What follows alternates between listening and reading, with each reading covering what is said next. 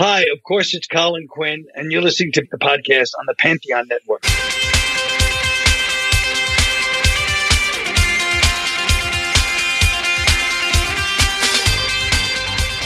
Hey, I'm Nick DiMatteo, and welcome to Season 5, Episode 46 of Music is Not a Genre. This is actually the final episode of the season. Let me do the MxG. I've been trying to perfect these hand gestures. I've done it the entire season, and I'm kind of almost there, but you'd think I'd be a little better. But, there's reasons for that. Thank you, as always, for watching and listening. Don't forget, you can support this podcast at patreon.com/@musicisnotagenre. I'm going to keep the spiel short today for reasons that you may be able to see if you are watching and not just listening. Please go to youtube.com/@musicisnotagenre and subscribe. You get all the videos for these. So if you're just listening, you get to see all the lovely faces on this podcast and the wonderful set in the back. Also go to nickdimatteo.com, where you get absolutely everything, including the podcast and the music and the voiceovers and the acting and the blog, and my merch store where I have shirts and mugs, quite a few. You still get 20% off as of the publication of this episode. If you use the code SUMMER2320, SUMMER2320, you get 20% off. There's a little button on the top of the website that says shop. You just hit shop. It's the easiest way to do it. And then, as always, please listen to and support my band Rec, R-E-C, at recarea.bandcamp.com.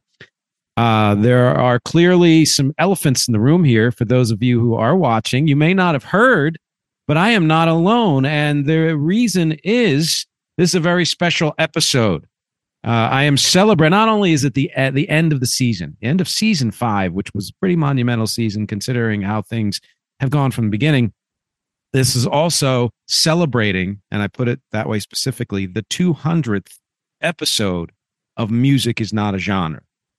Now, why do I say celebrating the 200th? I'm not sure which episode the 200th is. It could be this one. Could be the one before it. It could be 6 or 11 episodes from now. I'm not sure because I don't know.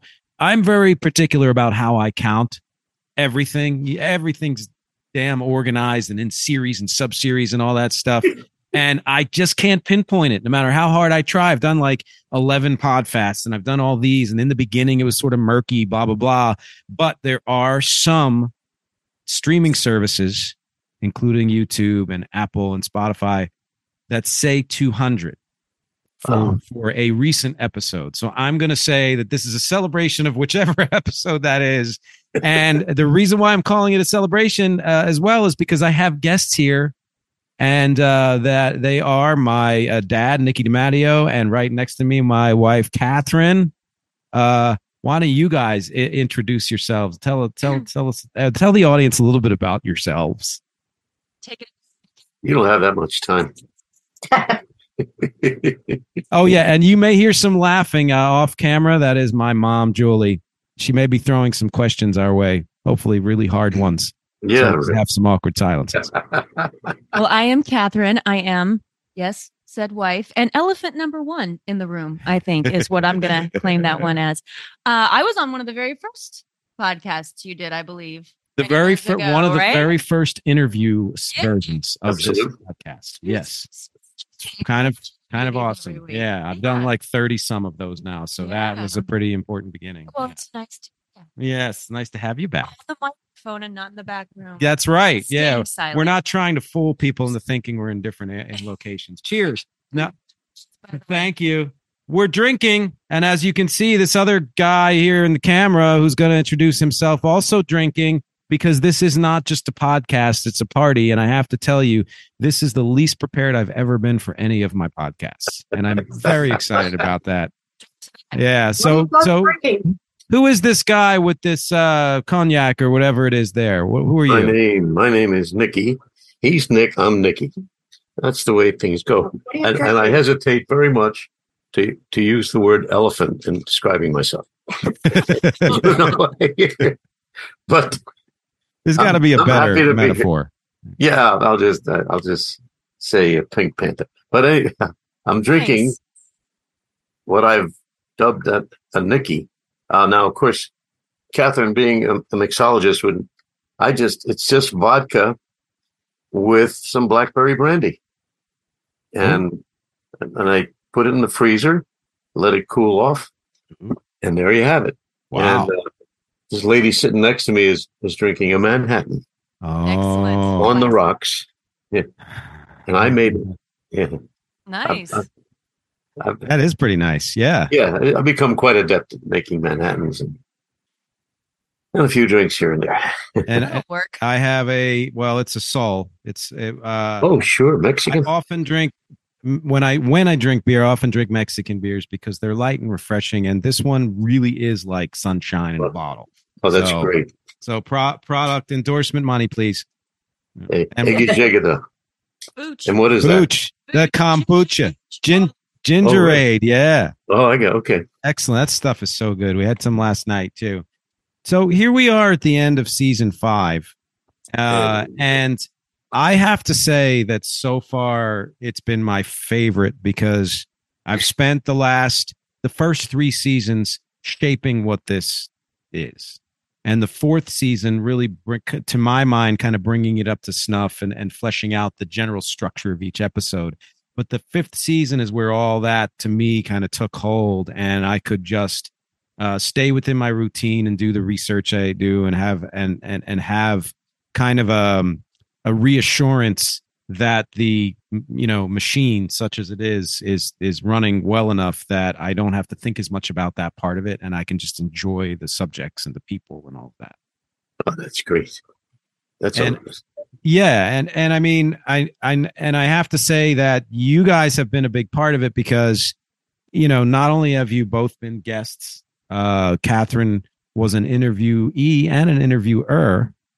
And then you've been on, I think, 3 times before. I believe that was the case because we did a 2-part interview. 2-part interview, right? Question thing, right? And just I don't know if I ever told anybody this story before. And I've talked about where this podcast has come from and how it started as a blog in 2016 and how Music Is Not a Genre was actually the name of a recording project I was doing in 2017 and how the two of them eventually, I started it as a video thing in the end of 2019, and it didn't transition into audio until 2021, really. But the name I took on in the middle of 2020 because the two ideas just seemed to merge. And the recording I was working on, Music Is Not a Genre, was not the right title for that recording. It ended up being The Weird Objective. And it just made sense to make the name of the podcast that. But what I haven't said is, if I go back far enough, I've certainly talked about you, Dad, in many of the episodes when it comes to things like where I learned something or where I first, was introduced to something or what my childhood growing up in music was like, and your performance and your recordings and your writing and all of that stuff and that inspiration.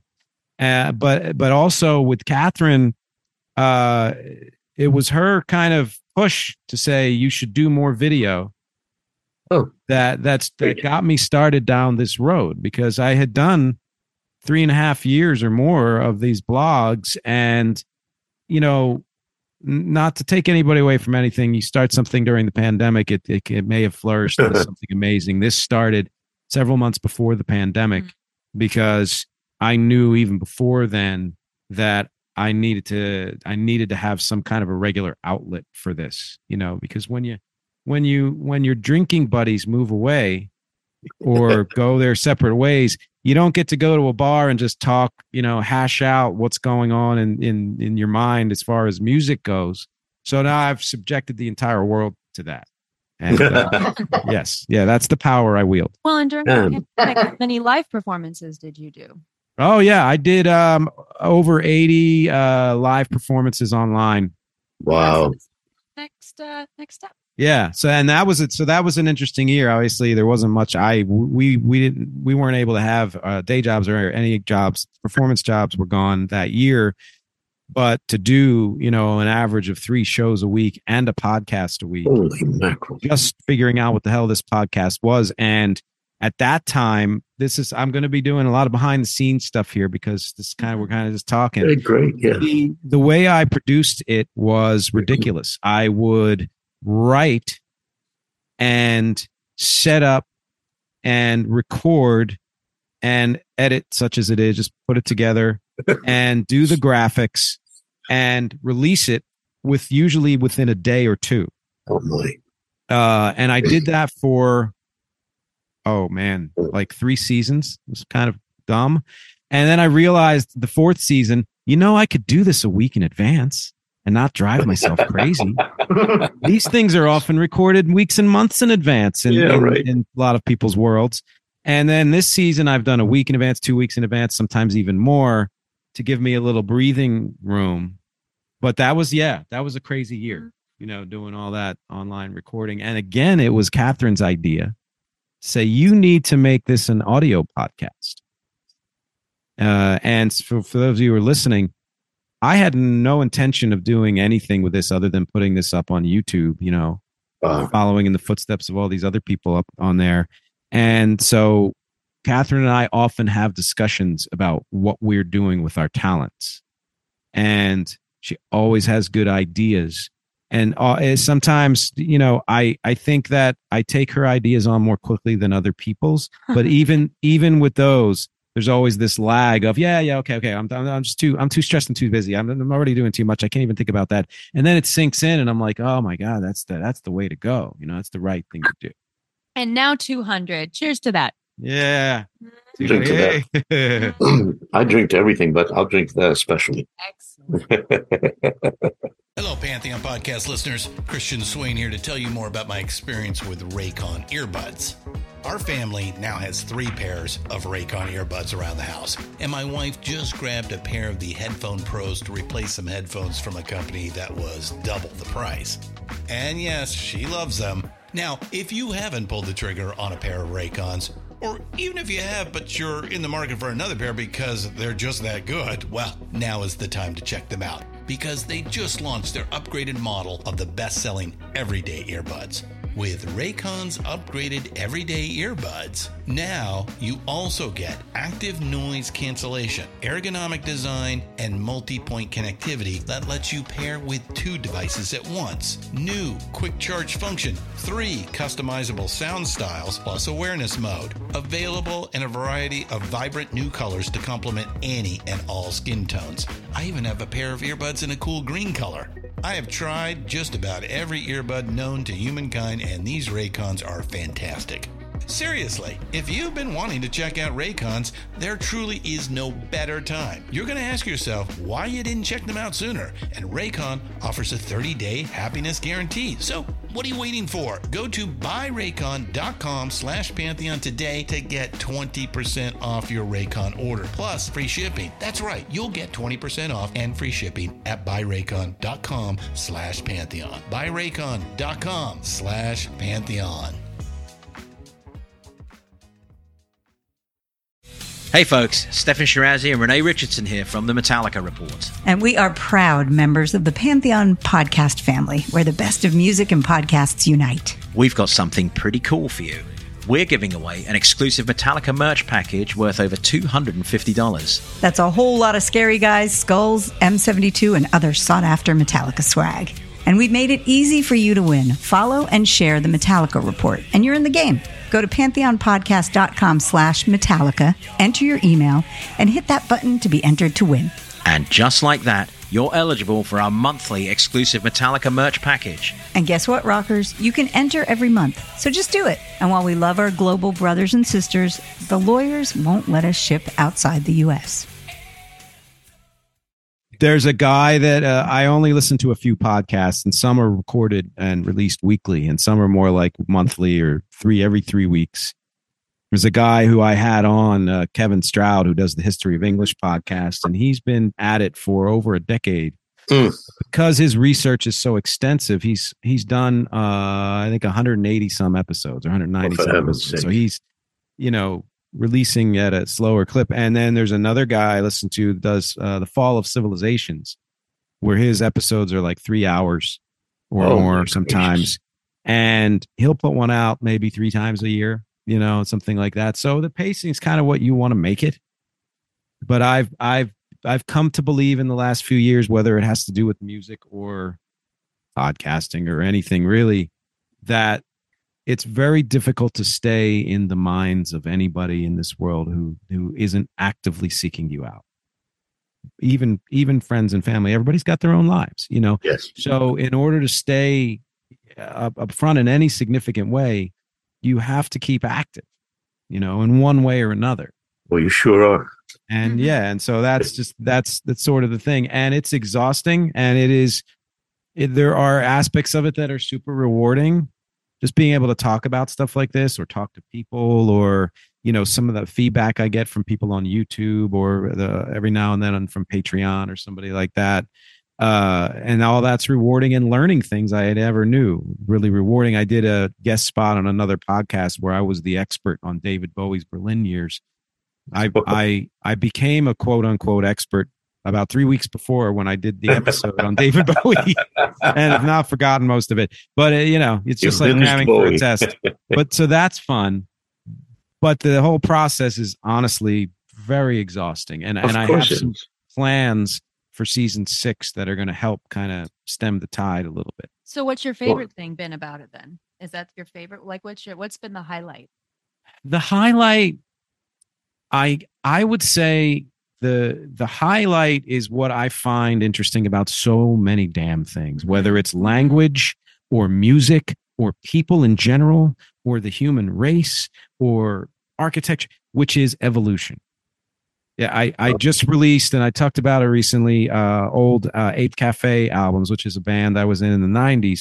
And to hear my vocal evolution and the songwriting evolution of Pete from the first album to the final album was something I had forgotten. It was fascinating to me. When I listened to U2's first album, and then their 4th, and then their 8th, and then their 12th, absolutely fascinating. And so to go back and kind of listen to or look at old episodes of this podcast and see where it started and where it's come to, I think the thing that I feel best about is that I have given it the space and myself the space to bring it to where I've always wanted it to be. And it is quite different from where it started. Episodes are longer. They're a little more in depth, etc. They're less tied to the writing part of it and all of that. But just like with all this other evolution stuff, you can find the origins of everything that I'm doing now in the very first episode, you know. Just the same way, very first album of an artist, you hear those origins. Wonderful. Like, you know, like the Beatles. Yeah. Can I interject something here? Oh, can you hear her? Oh.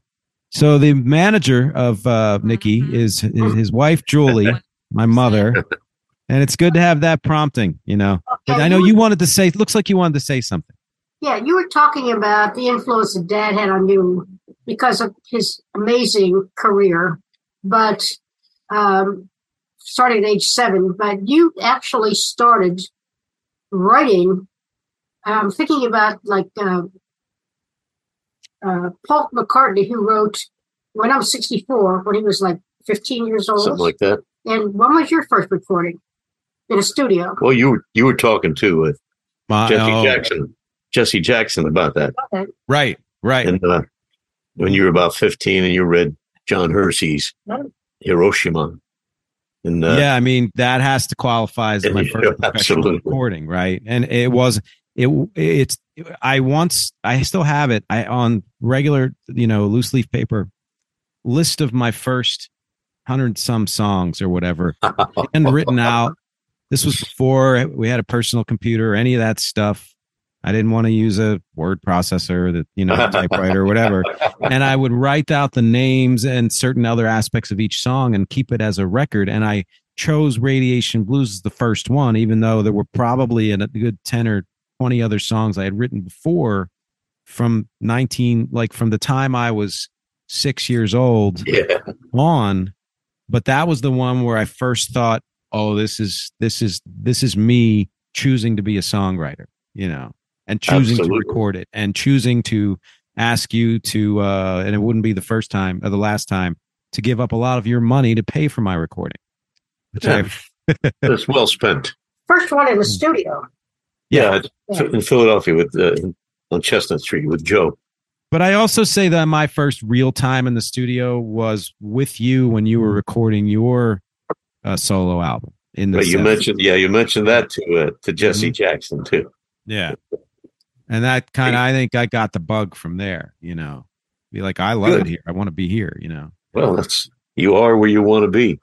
And now I get to do all the recording right where I'm sitting, which is very exciting for creativity and not so exciting for every other aspect of it. But that's the world we live in and the finances we have. So, Well, conception to completion, on average, what do you think? How long does it take? Conception to completion. For a song? Yeah, just on average. No, your podcast. Oh, all right. Well, so I have a list, which if I had decided in fact, here's what I'm going to do, because this is so informal and I insist on keeping it that way. I am going to share my screen with everybody. What do you mean? It will actually work. Where is it? It's this one. All right. So can you see that? Oh, for crying out loud. So this is a list. The green means I've done it already. So options just means here are options for future podcasts. And I started this last season or the season before. And so these are all the ones I've done. Wow. I do my catch up episodes, name checking people who have commented and stuff like that. A lot of work. This is the one I'm working on now. That's why it's in yeller. This is the one I kind of started. I decided to push to next season. And then all the rest of these are ones I haven't gotten to yet that I plan to get to. Wow. And then these are my notes in case you can't see them. Yeah. And I've just made everything disappear. Now, and you can see, so here's some here we go.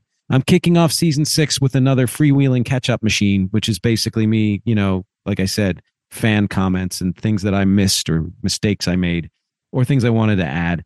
I'm wrapping up the Beatles series in the beginning of the season. I'll probably do more at some point in the future. I'm doing a history of albums decade by decade. I'm doing a techno episode with Depeche Mode and New Order. I'm spotlighting Beck, the artist, because so many people say a lot of what I do with Rec sounds like Beck. And the rhyming is just a coincidence. It rhymes too, yeah. Yeah, exactly. I'm going to try to interview Robert Schneider from Apples and Stereo. I might have Pete on finally as an interview guest. I'm going to continue my Back Talk series where I have a guest talking about a subject. Maybe one of you will do that. And then a bunch of other things, So despite the work or any hardship, doesn't sound like you have any plans on stopping anytime soon. Is this just what it is for the foreseeable future? Yeah, And well, season 6 looks pretty tight. Yeah, I mean, it's nice that I had this overrun where there were some weeks and seasons where I had no idea what I was going to. And there are often weeks like that still where I'm like, okay, it's Monday. I'm not sure which topic I'm doing. And then I'll look at the list and I'll take a note or two on one topic and then another.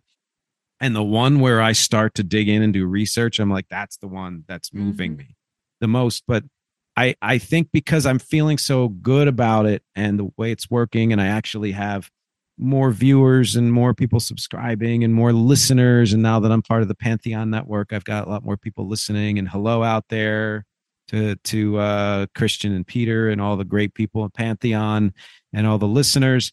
And I, have a very, very small but loyal Patreon crew and because let's face it, the jobs I do allow me the time to do this.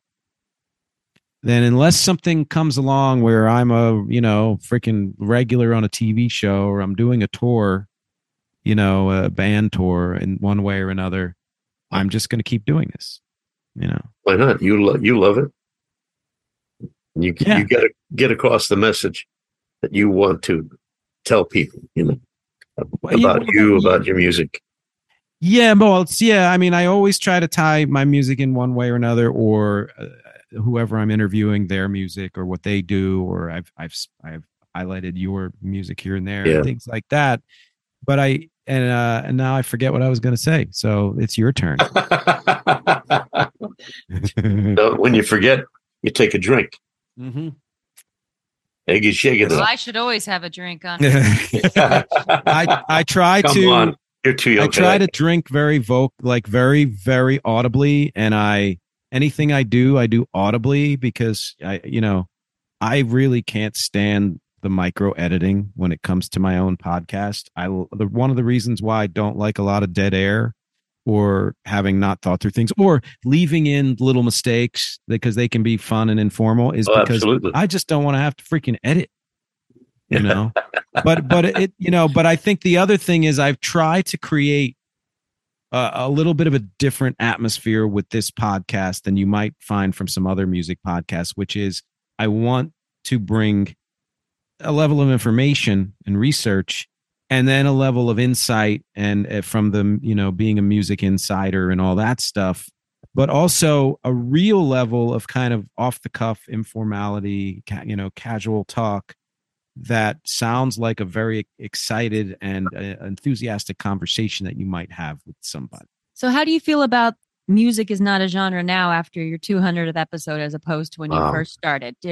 Are you doubling down on this idea? Has it evolved? Has it morphed? What do you think about music is not a genre as an idea now? I think that I think I don't necessarily need to double down because, well, I think I have doubled down because there have been episodes where I've said, well, this is why I believe music is not a genre. And the reason that keeps popping up is because every time I encounter a critic or a person I know, personally, or a person I know personally, who has an opinion about music that is based on bias due to their perception of a genre or their perception of what a genre should be or their perception of what a band they like should be because they started in a certain genre, it makes me want to double and triple down this because my philosophy, even before I knew this MxG was a thing, is that the only thing that matters is whether or not you feel the music is good, and B, are you connected to it? Do you like it?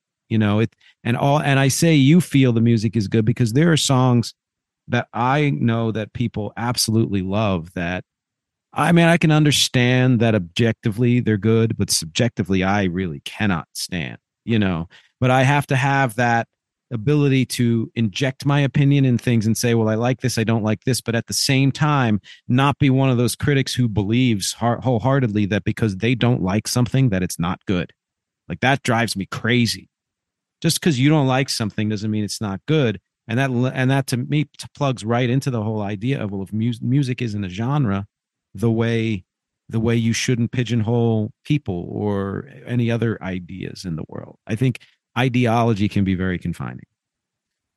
It has to do with prejudice and bias and all that. You mentioned something earlier about insight. Now, what if to give your listeners and viewers some concept of the insight and the information that you'd like them to have about the business, about you, about life in general, that might be very helpful to the viewers in their lives. Well, that's nice. I mean, I think that I did do an episode about what things to watch out for when you're looking for information about music and the music business, and how there are things that might be worth paying for, and that there are a lot of things that you shouldn't have to pay for, and that you want to make sure when you sign up for something that it's with someone who's doing it for the right reasons, because often people will, have courses out there, things that they ask you to pay for that you could get this information yourself. There's a line. And I had a guy on named Nomad, that's his stage name, and he does a course. And one of the things he prides himself on is, I am a working musician. I am in the studio. I am writing. I am working for other musicians. They hire me to do session work. I'm not just making all of my money on getting starving artists to pay for me to tell them what to do. I'm living. I remember that. Nomad, right. Yeah. And I think that matters to me. Like when I ask people to join Patreon, I want to make sure I'm giving them a value, whether it's the music or the podcast or anything else. And there's even more to come when that really starts to take off. And as opposed to, I could easily just sit back and tell people what I think and feel or some other thing and have them, pay money to hear it or see it. And I find that to be it's understandable from the point of wanting to make a living on a certain level, but it feels like a ripoff to me. So I think that's one of the, like, that's a personal experience from having been a musician working towards trying to find his niche in the music industry, and having been on so many different sides of it and so many levels, saying to people, you know, even when you're desperate, it doesn't mean that you should, like, there was one guy who was like, my course is $5,000. That's all. And I was like, that's all? That's all. That's all some musicians make in 6 months. You know, like that's please stop it. You know, gracious. If you have that much money to spend on just some random course, then you're not hurting that much. Yeah. Or you're doing something else that it's entirely aside from your music career. You know, and hopefully that kind of personal integrity will not go unrewarded. Yeah. Well, we'll see, right? Launching your online course. Well, my course, yeah, yes. Exactly. This is all leading to $4,495. Thank you. Thank you. That's right. That's right. Come with me, and I will teach you the way. I should have said that in a deeper voice, but that's or not, or say it in a falsetto voice. Can I interject? All right, the Hungarian is speaking. I need to hear it. You said that Dad influenced you from his music, and I'm trying to remember when you first realized that. I remember we had black and white solid videos of you dancing around the dining room table, some Christmas song. Yes. And God rest ye, merry gentlemen. That's right. I've got videos of those as well. Do you remember when he first had an influence on you in music? Probably it was just something that he grew up with, you know, like you say, hearing. I mean, I think it was a few things we mentioned, like the studio time. It was the going to the clubs at the even an age before I remember going and going in that atmosphere, seeing you do all kinds of music, you know, and not limiting yourself to just one genre. I really think a lot of the way I feel about music comes from that. It comes from what we listened to at home. There was always a real mix between the two of you of the things you liked. It comes from growing up in the 70s and 80s with radio stations that weren't afraid to play mixes like that before like your channel and things kind of took over and made it like programmatic.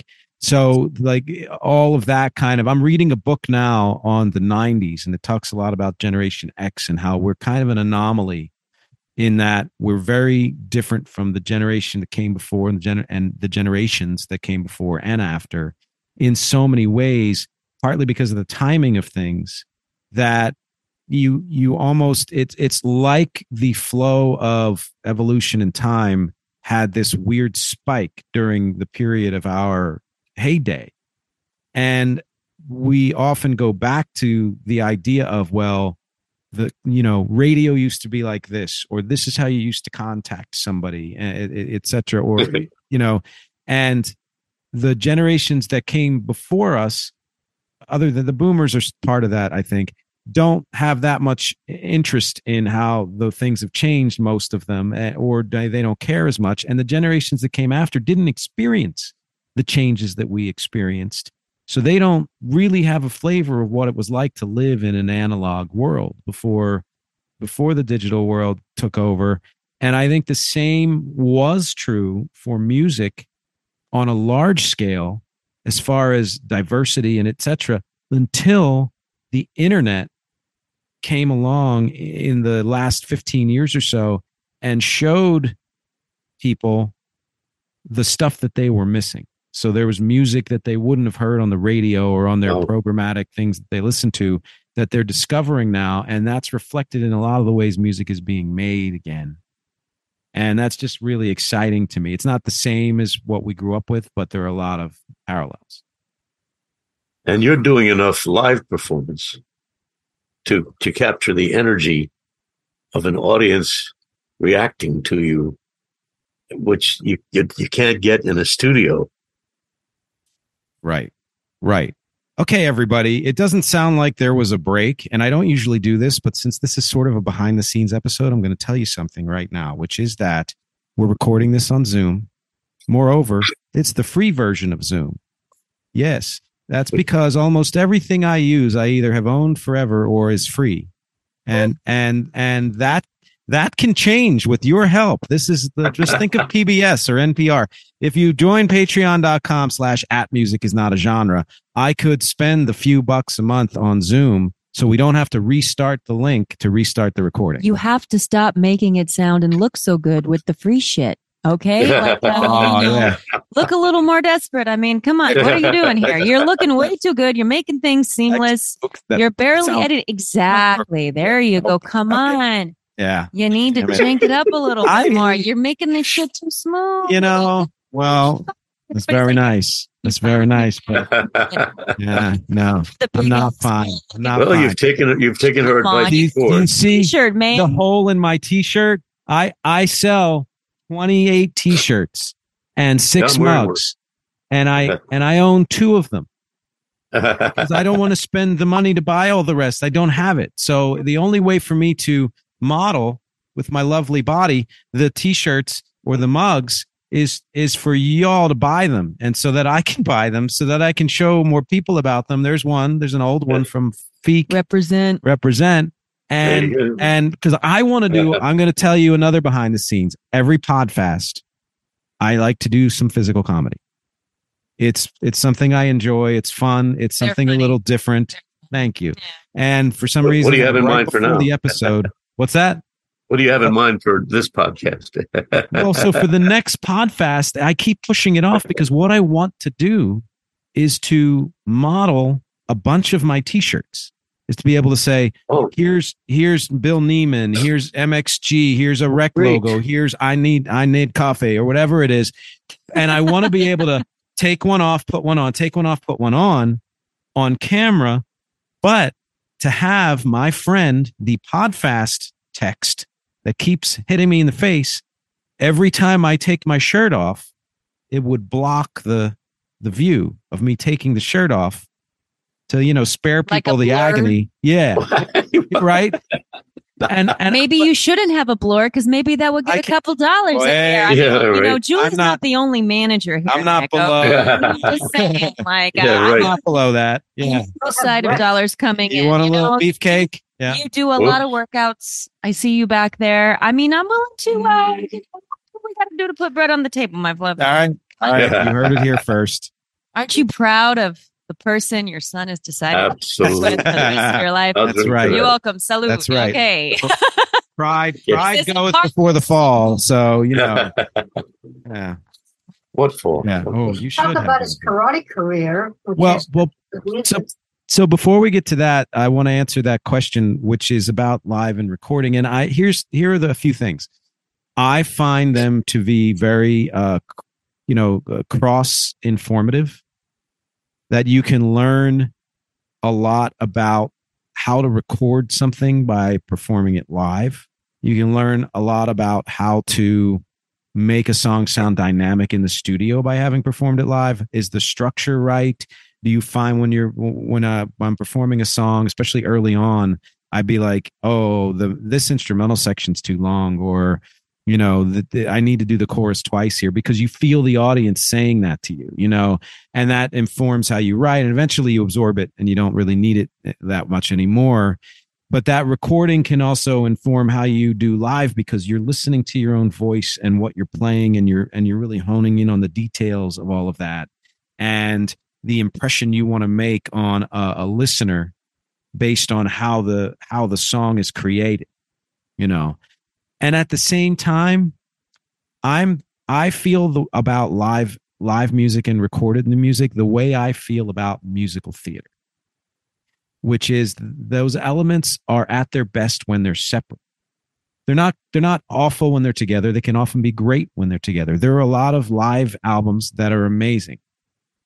I'm not a fan of live albums in general, because my thought is when you record something, you want that recording to be as close to the vision in what you're hearing in your head as possible, and as easy for other people to pick up on. as possible. So you can't capture a live experience in any better way than being there live. That experience exists on its own. It's a beautiful thing. It needs to continue. The more we do it, the more we're on either side of it, the better. And to me, you can't make, oddly, rarely, if ever, a great live recording. That recording should be done in an atmosphere where you're getting the best sound that you can get.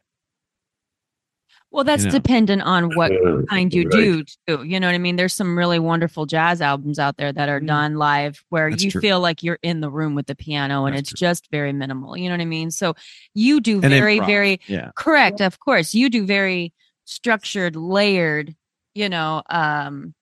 intricate recordings when you put your stuff down without you being in a live room would sound completely different. So I can understand why you wouldn't want to record that. But I have a question for you. I mean, well, jazz and classical, I think, are exceptions. There's, or like capturing an orchestra or capturing improvisation, But I guess I'm more like, or like, as much as I'm not a fan of Phish or the Grateful Dead, they improv so much that they're almost like jazz bands, and I understand that.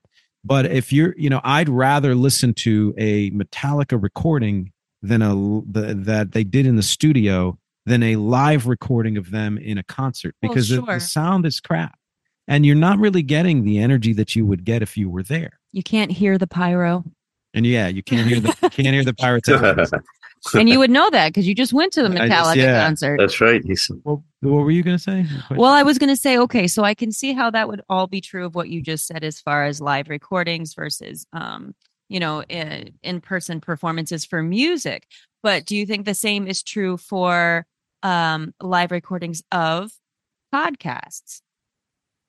Because I know that you really, really, really love the connection and you like conversation, and it's one of your points of doing this. So do you ever think of you doing your podcast in a live setting and recording that? Yeah, as a matter of fact, had I thought of this sooner, I invited my Patreon people to join, but it was kind of too late for anybody to think. But to kind of have that back end of like, well, if you're a part of Patreon and you want to be in some way a part of a podcast episode, you can be here asking questions and giving answers and like insight and stuff like that. Even if it's just in the chat, I'll call you out by name or the whole thing. And then, of course, having guests and all of that. I plan to do more of that next season. And there'll be a few other changes next season, which I'm really excited about too. But I think that the reason to me that I'll say this, I have edited other people's podcasts where they were done in a live setting. Not live as is, like you're hearing it as it's released. That's different. They were recorded in a live setting and the sound is terrible. But if you are podcasting live from a studio, that's great. Yeah, that's much different. That's much different. Absolutely. And it's different to me that even when you record, like, for example, the, early Beatles albums or the first one, at least, they first couple, they recorded as a band. They weren't overdubbing hardly at all. A little bit here and there, but they recorded it as a 4-piece. They were playing as if they were live, but they were being captured in a pristine studio setting. Right. So that's different to me, that you're getting that live spirit, but you're doing it in a place where you're doing the sound justice. Absolutely. Yeah. So I found myself overperforming from live to recording. Live, I would just give it all, and recording, I shouldn't have given it all. Yeah, I should have brought it back some, but still tried to maintain the excitement. That's a difficult thing to do. Excitement of a live performance, but you can hold back on the voice. I mean, it's like I was working Wildwood in 1977, and I started singing a song called Lucille. Kenny Rogers, was it Kenny Rogers? I think it was Kenny Rogers. Yeah, it was. And my problem was I started singing it and not acting it. Yeah. You can't. And the bartender kind of clued me in on that. And this was 1977. Show the difference. Yeah. Pick the fine time to leave me, Lucille. 4 hungry kids and a crop in the field or something like that. But I was trying to sing it. It lost something there. It's a country song. It's a country song. Well, yeah. I don't know if people really understand, especially nowadays, how polished, recording artists, people are very critical of recording artists, I know these days, but to really be able to capture the spirit of a song on a recording is really not easy at all. And I know a lot of people, having been a photographer and photographed a lot of musicians in studio and live, where there are some very, very, very brilliant musicians out there, but it's exceptionally hard to get them to record an album because they go off the cuff and they can't do the same thing twice because they're so inspired by that moment, because their ears hear so much at one time. You know what I mean? So there's definitely an art in front of people or in the booth. You know what I mean? You're absolutely right. Do both, and you can really be there for both. It's quite a feat. I'm sure I've listened to your recordings, Nikki. They're fantastic. Well, thank you for that. Sing it the way you used to sing it. No, when I was in New York at Bell Sound Studios in 1958-9, and I'm singing, and in the studio was the entire backup group band. The Ray Charles singers were not the black Ray Charles, the white Ray Charles singers who used to sing with Perry Como on his television show. They were in the studio. And I'm in a booth by myself with earphones, and suddenly the A&R man in the booth stops the recording. He says to me only, "Nick, I don't know how to tell you this, but you're singing too good." He said, "Just clip your words. Don't hold the notes. Don't use too much vibrato." He said, "In other words, try to sound a little more like Frankie Avalon." Yeah. Who 2 years earlier had asked me who my voice teacher was. It was very good for him that he did not go to her. Oh yeah. Yeah, because it's, to me, rock and roll is like folk music. But you had the classical voice. I had that kind of classical training. So I that was the only record I ever made that hit the top 100 in the country. Didn't go very high, but it was suddenly. There. Yeah, suddenly. Yeah, suddenly, exactly. Which you did a great remake of it, a cover version. Yeah, that was fun. Yeah, you're on that remake. Yeah. Yeah, see, and you also did a cover version of "I Want to Be Lonely," which was produced by Jerry Ross, who Spanky and Our Gang. He produced, and also Bobby Hebb, Sonny. Anyway. Oh. Yeah, well, that's funny because I interviewed that guy, Scott Shea, who did the Mamas and Papas book, and Spanky is in that book because they were associated with Mamas and Papas. They were? So in fact, when what's his name? John Phillips tried to reform the Mamas and Papas in the 80s, he had Spanky sit in for Cass Elliot. Cass. Yeah. Yeah, you told me that. That is a fascinating. That's really fast. Yeah, I have to get you that book. How things are all connected. The Bono book. Yeah. It's amazing. Yeah, I mean, I remember you telling me that about, like, to me, it's the difference in many ways between stage acting, television acting and film acting. Exactly. They're each like, I find TV to be sort of in the middle. You can get away with some stage stuff on TV. Right. But if you try to do that in a film, you're going to look ridiculous. You're going to be overdoing it, essentially. And exactly.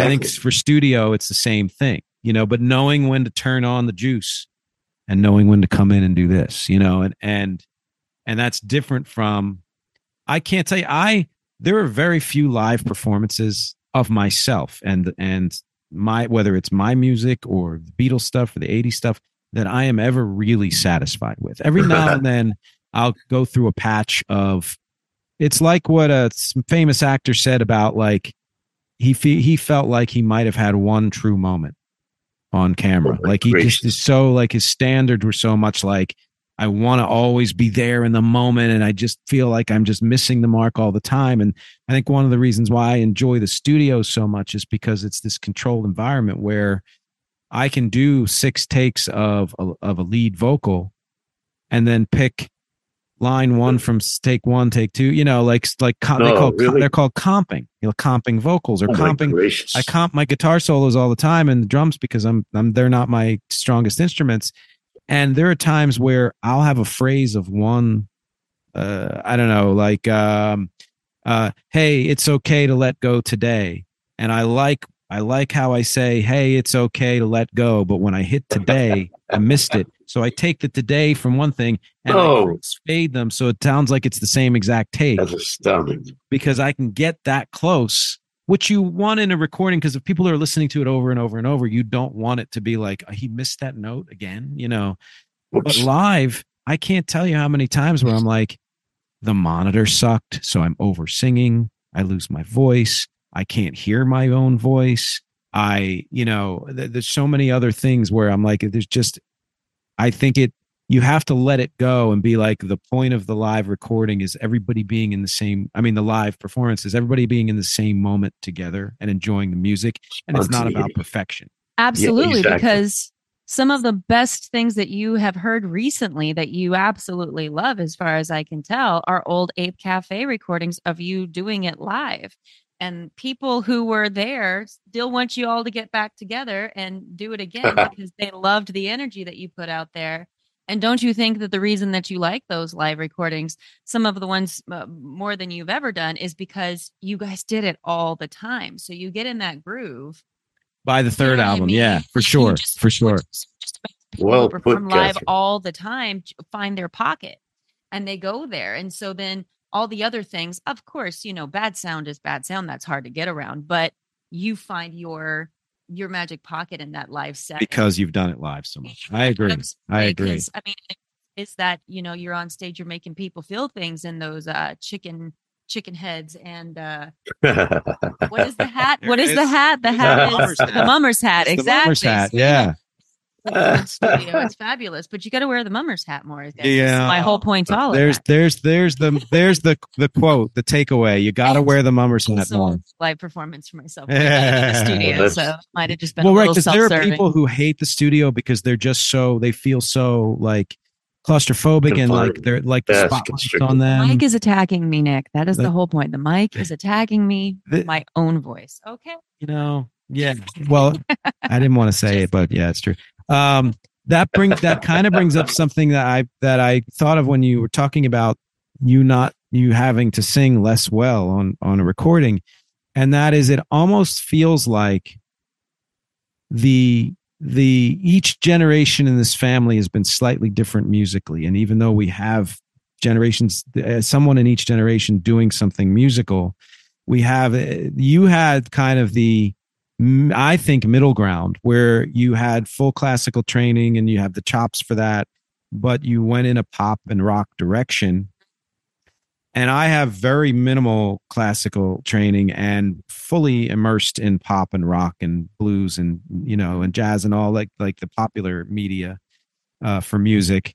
And then Colin, who does a little bit of the pop stuff, but is fully immersed in classical and opera. And your lovely son. Yeah, my son. Who do not know. Yeah, who is now he's still in school, but he's doing like real performances and 19 years out in the world and stuff like that. Yeah, and each one asks for something different because there's a level of perfection you need from an operatic performance. But at the same time, if you get the right coach, which fortunately Colin has, they tell you that don't try to make your voice sound so perfect that you lose the soul of your voice.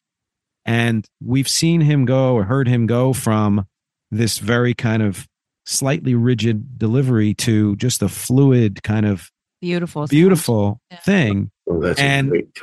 There are times where I feel like I get too fluid and I try to get so imperfect that I'm like missing half the notes, and some of it's on purpose, but some of it is like, all right, I need to maybe just step this up a little bit more. Like I'm not like, now I'm forgetting all the blues guys' names who sing great, but the whole point of that wasn't about being perfectly on pitch all the time. It was allowing for quarter tones and half tones and elision and things like that pop out of nowhere.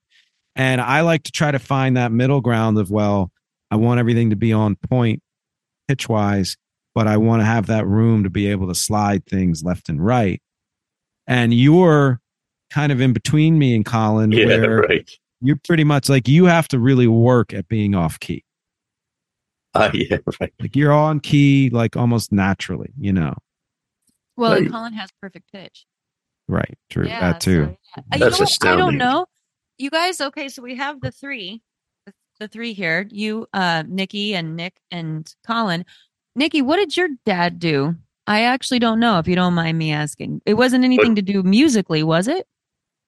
No, well, he did play what they call the concertina, an Italian Oh, yeah. little accordion. He did. That's about all I ever heard him. But like, where do Do you think the musically shots speaking. came How you started from? singing. Who saw? How you started voice lessons. Who did? How you started voice lessons. Voice lessons. Yeah, yeah. Dad. Yeah, that's all. That's all I ever saw him do at a party or something. Pull out that concertina, put it on his knee, and he played da da da da da da da da da da da. That's. I still remember that melody. Wow. But how did you start voice lessons? How did I start voice lessons? I was in the second grade, and my sister Dolly and Sarah came to take me out of school. And the teacher let me go. She knew about my singing stuff, and a guy had come to the door and asked if there's anybody who in this. He was a salesman, is what he was, Mhm. door to door salesman, trying to sign up people to go to a music school. And my sisters brought me home, and I did some a cappella singing, and he said, "Yeah, he's fine. Take $10 and you get." And he got my sister Dolly gave him the $10 so that I could start taking voice lessons Wow. from Mrs. Marie Whartonby. Yeah, Marie Whartonby. Whartonby, who she was my first voice teacher. And mostly two things she concentrated on: diction and hearing. So they have to understand what you're saying, and projection. They have to hear it. So breathe and get the right notes. And yes, of course, that's the way it worked back then. Makes And sense. that's the way it was. And they cautioned me. My singing teacher, Mrs. Whartonby, my manager at the time, Tony Mambo, do not sing rock and roll. It'll hurt your voice. And it took me a few years to unlearn or not use what I learned in order to be able to sing rock and roll credibly. Mm-hmm.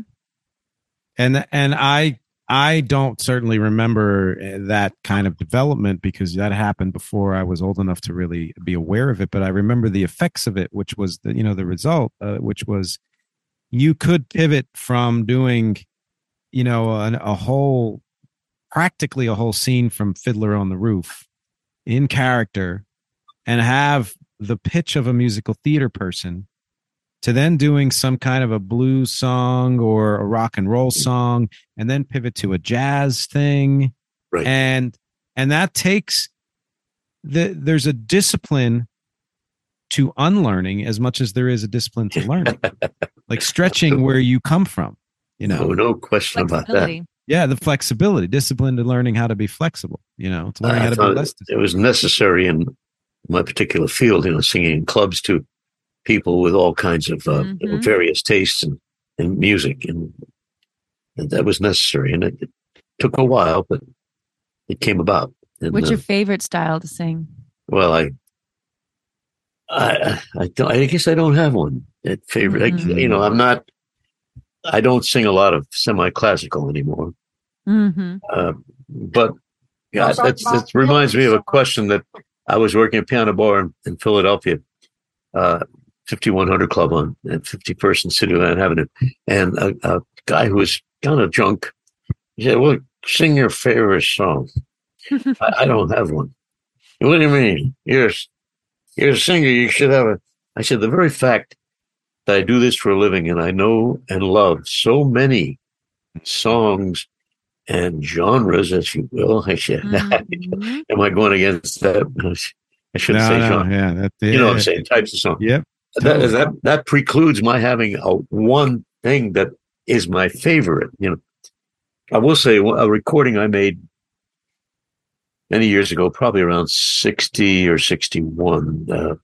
A songwriter named Joe Dieni went to Italy and had music made, the whole background music to this beautiful song called Pioggia d'Amore.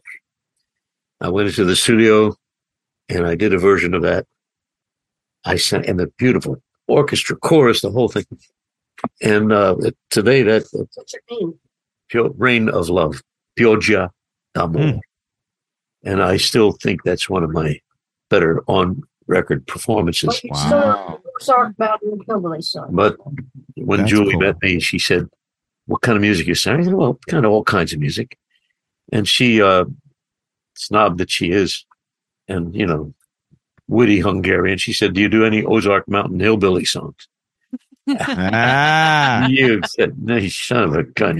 yeah. Well, anyway. Well done, Julie. Yeah, I That don't. was the spark that connected us. And here we are. That's great. See, so Yeah. I get the musical talent from you, and I get that attitude from mom. That witty stuff. Yeah, right. Yeah, Yeah. because I'm always looking Hungarian. for. All right, so yeah, sure, you like you too, but what about the wombats? Have you heard of them? So was it Yeah. Julie that you asked him that question? How long ago when you guys met? 64. Summer 64. Yeah, So I'm you got- sorry. You No, know, I'm- writing for me and music for him. How about that? yeah, There you go. 64, huh? I'm sorry it didn't work out, guys. Yeah. We're still working on it. So, yeah. Takes a while. You'll get it. Yeah, You'll figure it I out. know. Keep drinking. It'll work. Yeah. We're going to give it another 56 years. Yeah. Okay. We'll all take that. I know. Yeah, we feel like we've run out of drinks, which is not good because we haven't run out of time. We're not Still have a done little here bit. yet. See, you did it You right. guys are doing it well. Yeah. Yeah, she still has some Manhattan. If I- I say Eggy Uh-huh. I said that once to her aunt in Sharpsville. Her aunt was present in the room, and she said, "What? You know what you just said?" I said, "What?" She said, "You said to your rear end." I said, "What?" That's Eggy. She told me how to pronounce it, but I still like pronouncing it. Tell them the one. Oh, it's slightly different. Yeah. Slightly different, but That's a mysterious, witchy language, Hungarian. I'm telling you. yeah. It's weird. Yeah, Grandma used to call her the Hungarian. Oh my God. Yeah. Right. Oh man. And my father called her the foreigner. Right. He was, And he Madagascar. spoke with an Italian accent till the day he died. Yeah. Came here in 1912. God, that's so great. But anyway, speaking of drinks, yeah, I still have some. You Oh, guys, that's good. You guys gulped it down. That was not, what the heck? We have a little time left here. Everybody who's listening and watching, if you haven't been drinking this whole time, first of all, you're missing out on all the subtle fun. There's time for you to go get a drink. Go ahead. Absolutely. Pause this. However you're taking it in, go get a drink. See, this would be the advantage of a live show. And Yeah. as somebody who used to and does not anymore imbibe, there's nothing more fun than being able to give a live audience drinks. I did it really well. Yeah, right. You can ensure the people that you are serving with this podcast are going to be, 6 sheets to the wind by the time you're done. That's a good conversation. That's right. starter That's there. right. Drinking is not a genre. So, Well, most Yeah. of my fans know that my drink when I was working was Remy Martin, and VSOP. And of course, only the best. After a couple of years, after a number of years, I had quite a lot of it saved at home. Oh yeah. Oh, you know that. Yeah. And You just would take it because you're someone who didn't take breaks, after a certain period of years, you just didn't take a break and you would keep getting drinks handed to you. And I never understood how you could drink all that and not have even a bathroom break.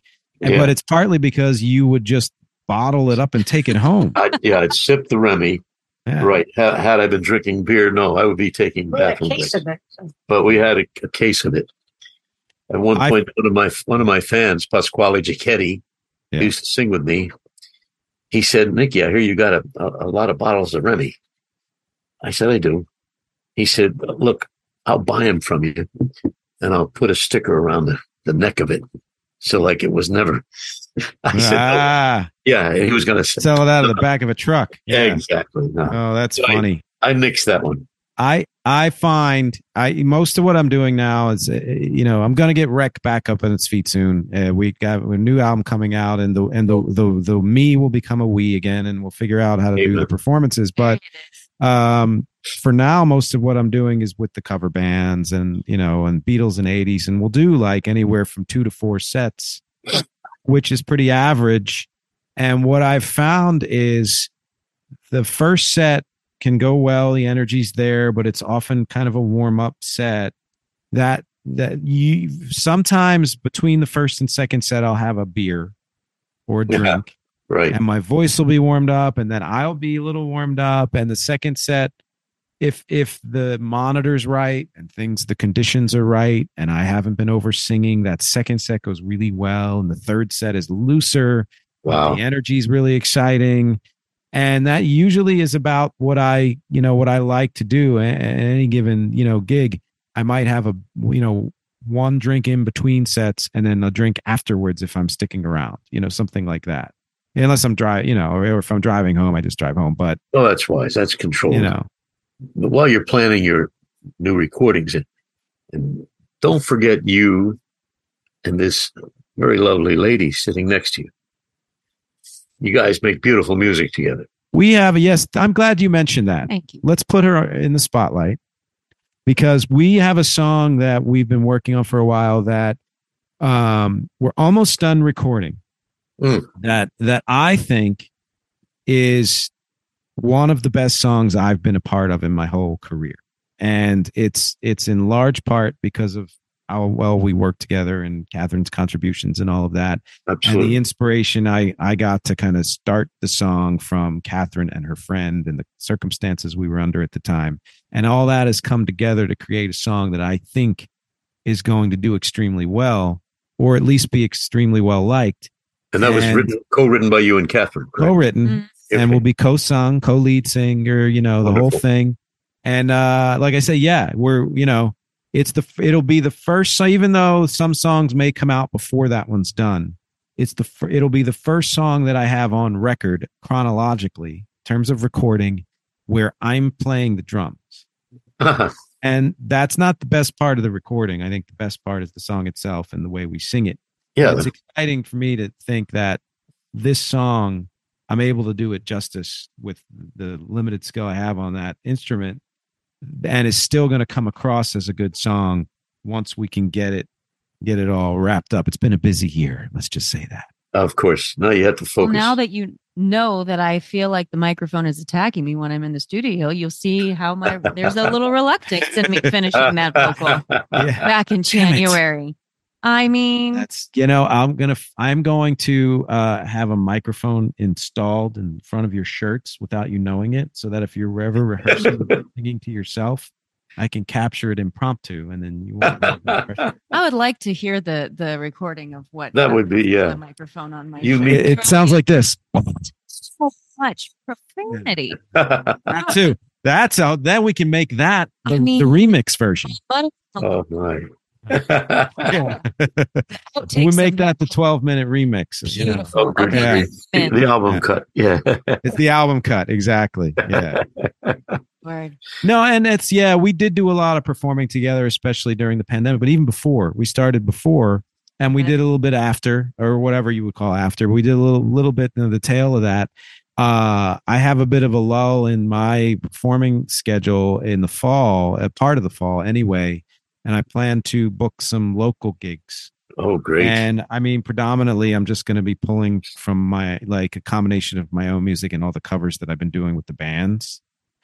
And I think that'll be a good mix for any bar or whatever it is. Absolutely. But I have the potential for a guest singer to come in and do some sets too. Well, ain't that pay them well. Okay. All right. Well, and not in drinks. We'll negotiate. Yeah, that's negotiation time. Yeah. So what would you, kind of sort of wrapping up, but not quite yet, are there things in particular that anybody can start? I love saying that because I hear that on podcasts all the time. Whoever wants to take the mic on this, that you have particularly enjoyed about Music Is Not a Genre? Well, I enjoy the back and forth that you have with with your guests. Okay. I enjoy the history of what you're doing, what you do with various podcasts.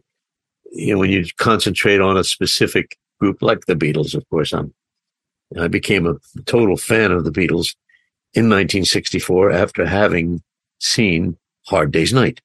Let me interrupt you there real quick. Yeah, One of the jokes that our drummer likes to give, he introduces some songs and he's like, this next song was the title track of the Beatles' first film, A Hard Day's Night. Can anybody tell me what that song is? And it actually stumps some people. They're like, is it a trick question? No. Yeah. Okay, well, yeah.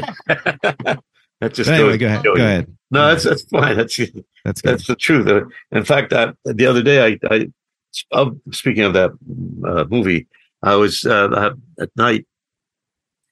I'm thinking about your mother, and the words came to me.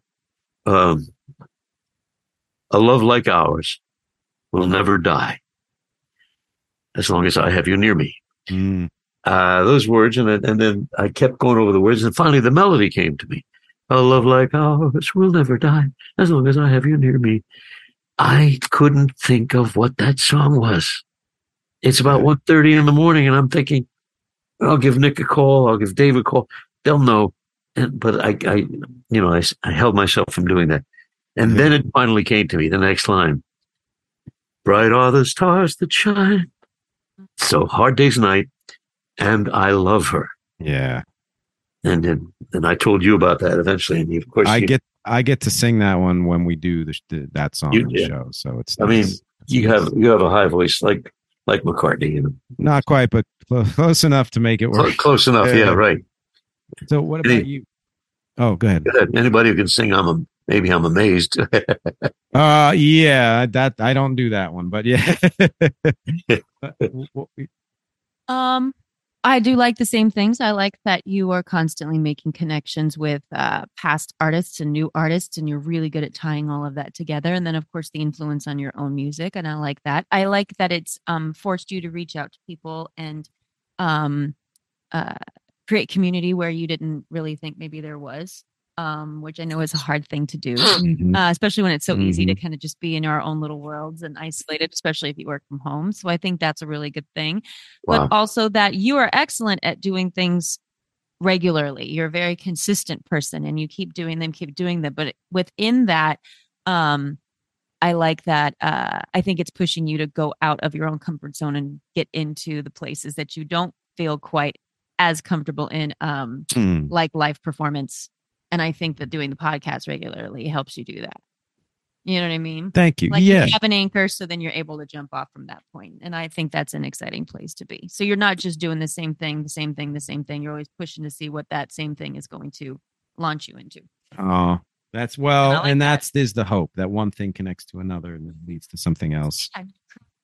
Big a web of MxG. The web. Ooh, the web. The web.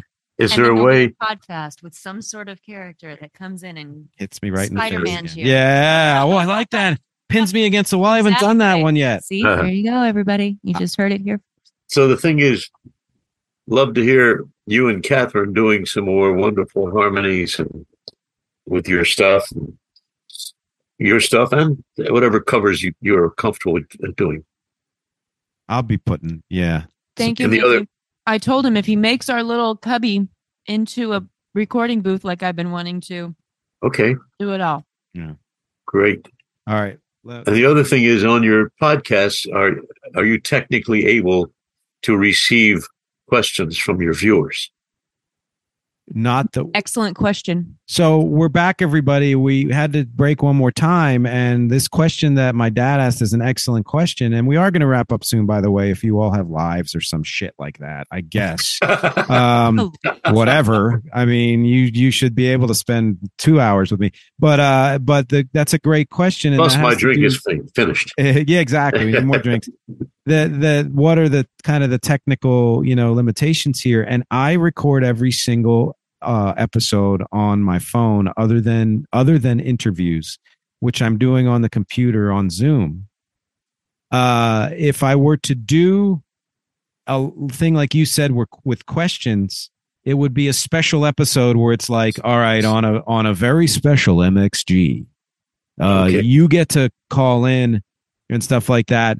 There are ways to do that where on Zoom, where you can just do, let's say, audio instead of video. So it would be, hopefully, because it'd be crazy to do video where it's like 30 people.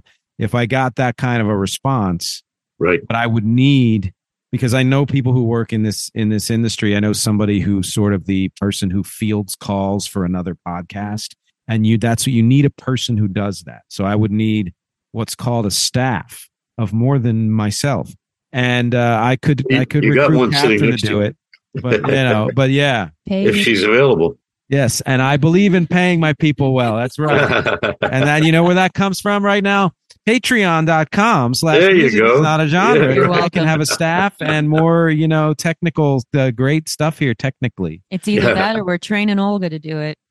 But I appreciate what you guys were saying. And Olga's our dog, by the way. And she would stare right at us. You would talk about awkward silence. Look, if we had Olga on the podcast in any way, we'd have millions. Okay, I'm just saying. Let's face it. She's entertaining as God. Yeah.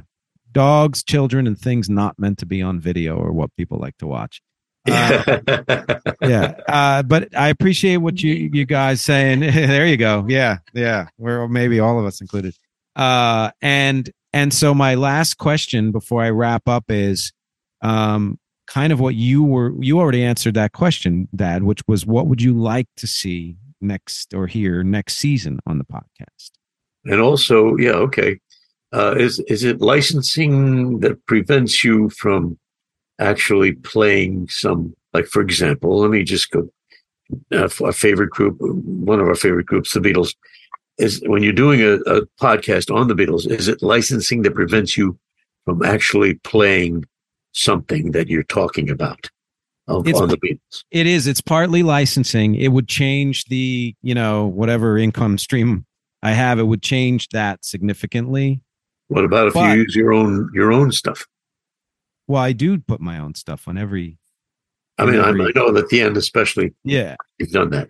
But I mean, during the podcast, if you're talking about your own music and a specific song, and not play the whole thing. Yeah. Oh, this is another great question, because there are times where I've seen other podcasts do this, and I totally like that, and that's fine. And what I find with them is that they have what I euphemistically call production values. So you might think that this is, an adequate way that I do this, and it is honestly right now the absolute most I can do weekly in order to keep this a regular thing. To add other levels of editing, which would be cutaways with graphics, with an additional song in there, and then cutting back, would take another couple of hours every single week. Wow. And this, again, I'm not farming this out to somebody. Every single thing you see and hear in every one of these podcasts, I'm doing myself.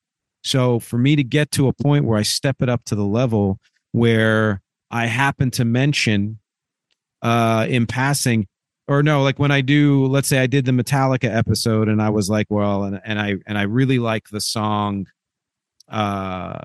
Whiplash from such and such album, I think from Kill 'Em All.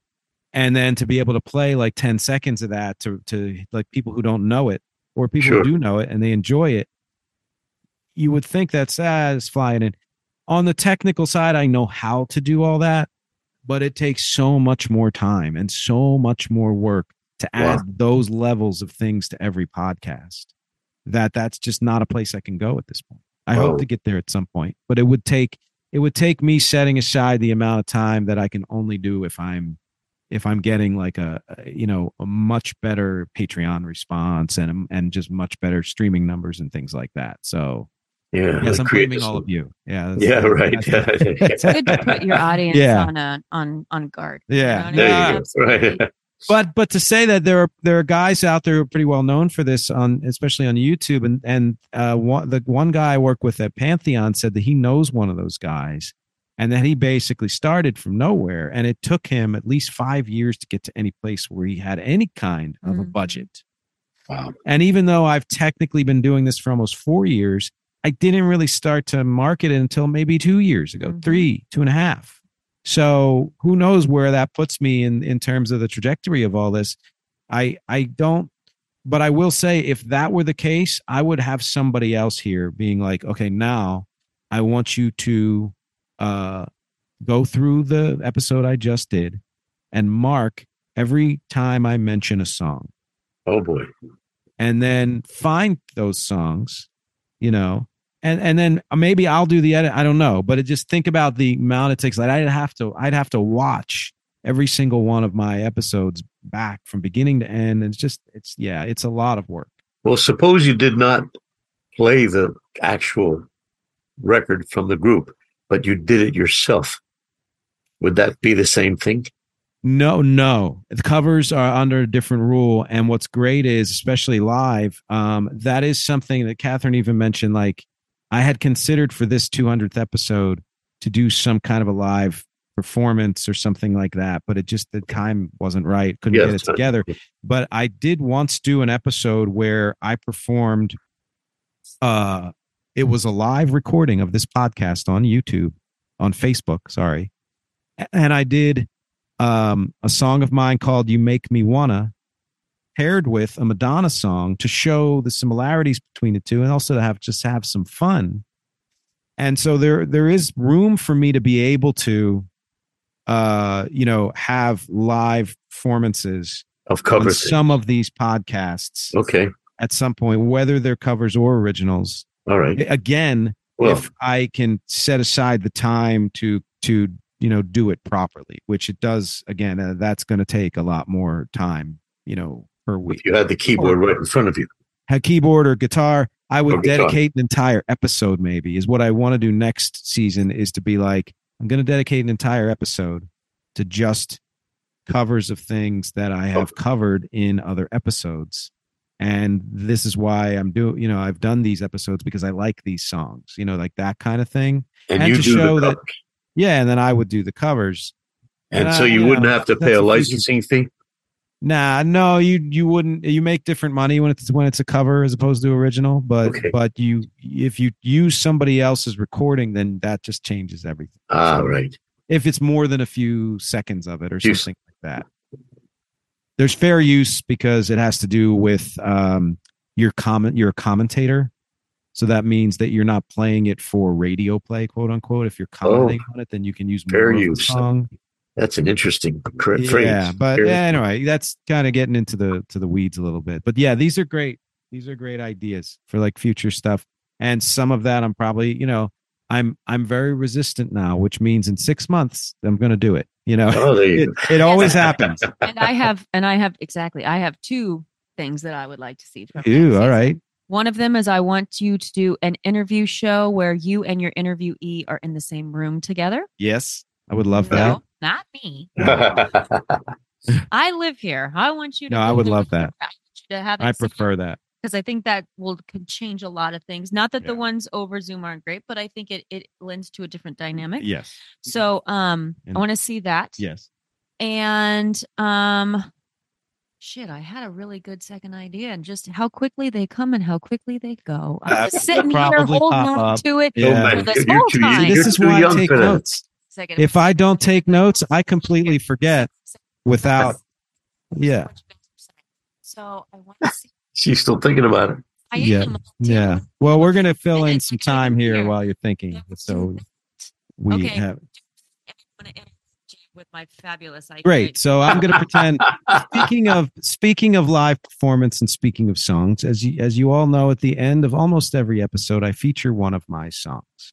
Great. And I had to figure out what to do here, and because this is sort of my party, like, well, I can play whatever I want. But one of my rules is if I have featured a full song as fully recorded in an episode, then I don't want to go back to it unless I have a good reason, because I have 100 some recordings of songs out there. I don't need to repeat songs. I'd rather continue to introduce people to other things that I've done.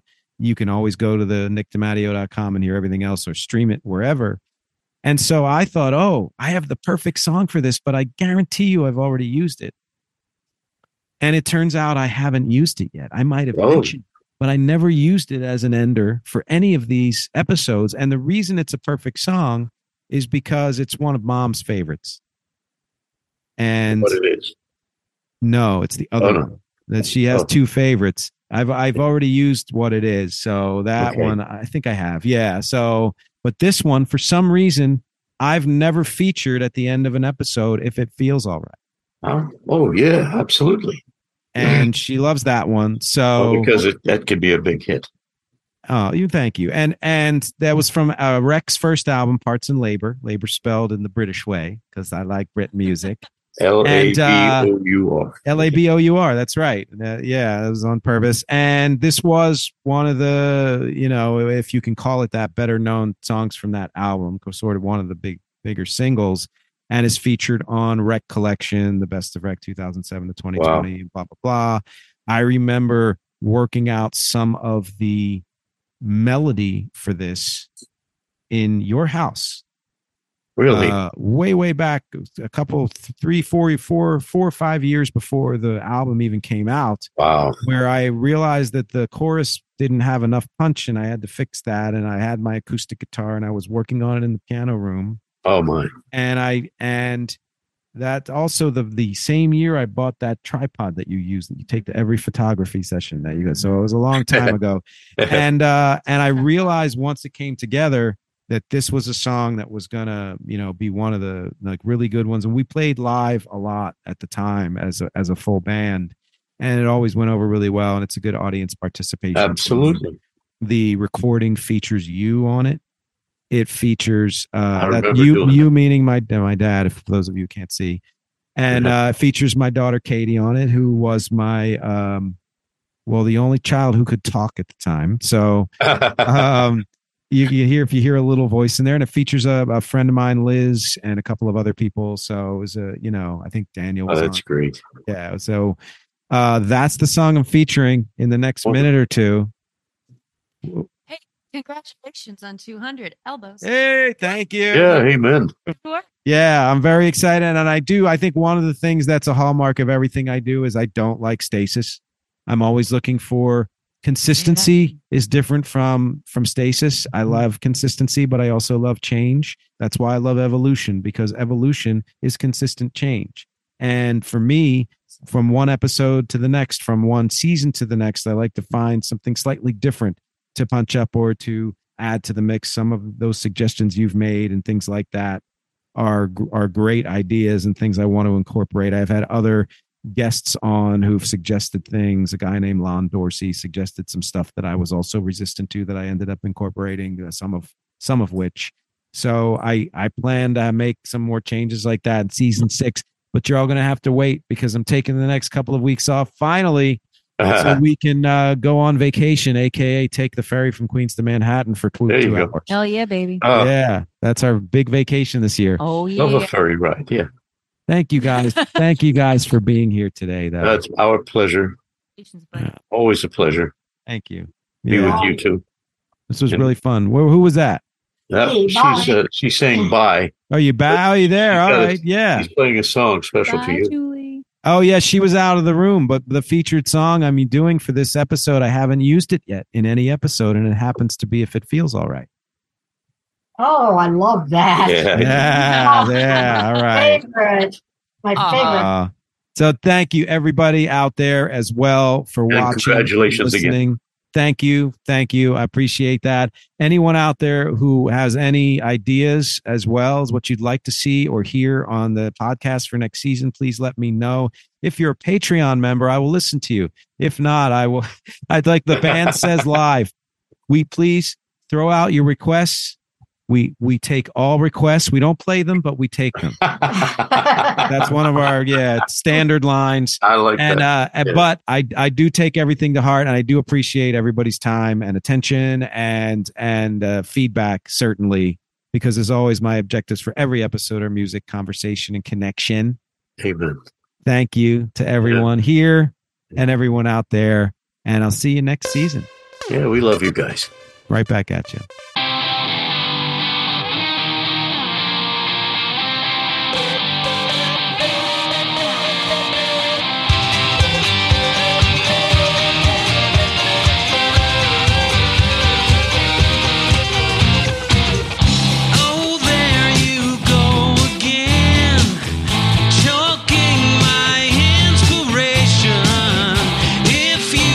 Just tune out your brain.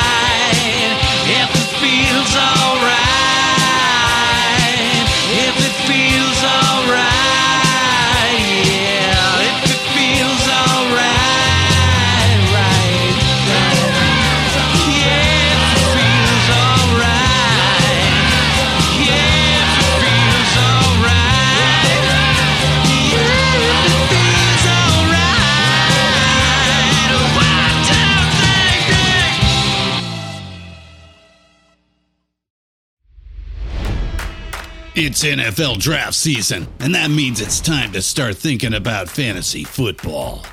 FantasyPoints.com features industry-leading experts and prognosticators using proprietary hand-charted data to help you score more fantasy points. FantasyPoints.com is the place to go for whatever kind of fantasy football you play. Whether you play fantasy football, daily fantasy sports, or do a little bit of everything, Fantasy Points has the meticulously researched content to guide you to victory.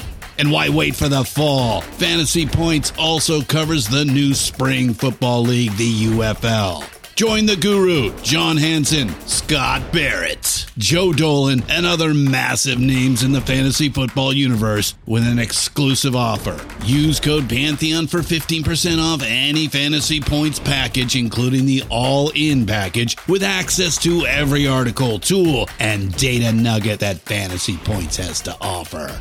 That's fantasypoints.com and code Pantheon for 15% off at Fantasy Points. Fantasypoints.com, code Pantheon. Score more fantasy points.